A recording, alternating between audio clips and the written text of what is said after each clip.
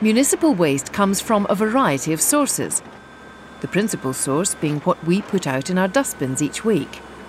However, we shouldn't forget that in some areas, 20% of municipal waste is delivered to civic amenity sites by residents, and increasing proportions are collected through recycling schemes and at recycling centres. So let's look at the ways in which waste is collected. Wheelie bins are now commonplace. They have many advantages over refuse sacks or conventional dustbins. The contents are protected from dogs, cats and wildlife. Heavy items don't break the containers. They can be moved and emptied without the need for lifting. The collection crew are protected from injuries from glass and sharp items. Wheelie bins are also ideal for collecting garden and kitchen waste for composting, and they can be used to collect mixed recyclable material. Some local authorities use a specially designed vehicle and sort the recyclable materials as they're collected. Curbside sorting takes longer than merely collecting the waste, and so is more expensive. On the other hand, the subsequent processing at a materials reclamation facility is simplified and therefore cheaper, and the scheme can be used to collect glass. In this scheme in South Northamptonshire, householders are given a recycling box which is emptied weekly. One week it's used for cans and plastics, and the next it's used for paper and glass, which is sorted by colour.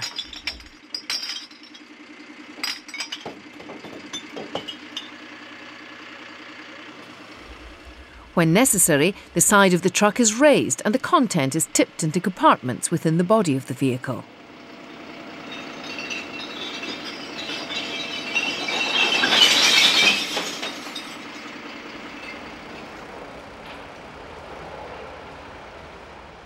Civic amenity sites are used to collect any wastes that householders produce that can't be disposed of via conventional bins.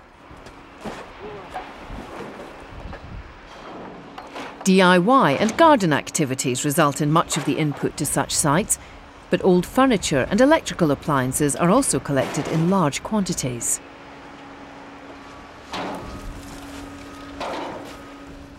These sites divert a significant amount of their input for recycling, especially the segregated garden waste for composting. Scrap metal, soil, building rubble and oil are also recovered at these sites. Non-recyclable waste is sent to landfill or incineration. Waste that can't be disposed of without further treatment, such as car batteries, tyres and fridges, are taken to specialist companies for treatment.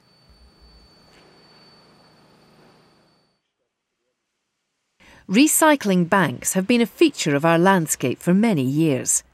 Initially, they were used almost exclusively to collect glass. However, nowadays banks can be used to collect paper, cans, plastics and textiles. Bank sites are generally environmentally benign, but they can attract vandals and litter which needs to be collected. And finally, sites must be located where noise is unlikely to be a problem, as is the case here.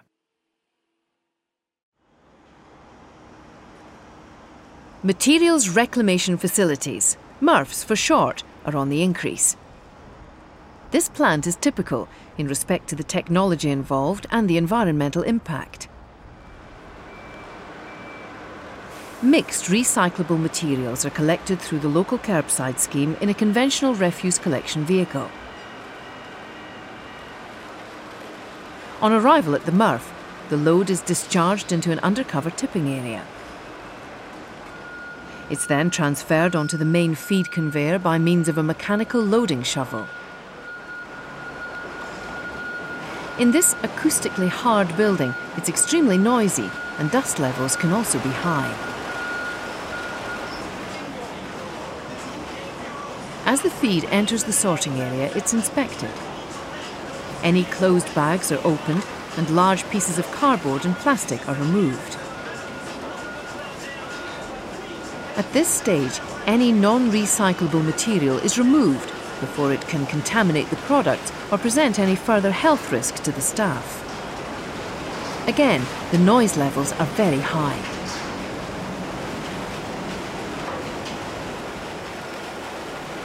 The next separation process is carried out automatically. The material flows onto a vibrating inclined table with a Velcro-like surface which holds the larger pieces of paper, separating them from the remaining material, mainly plastics and cans. The stream containing the cans is then passed under a magnetic separator that removes any ferrous metal. Aluminium and any plastics are then removed from this stream by hand. The remaining material is sent for incineration or landfill.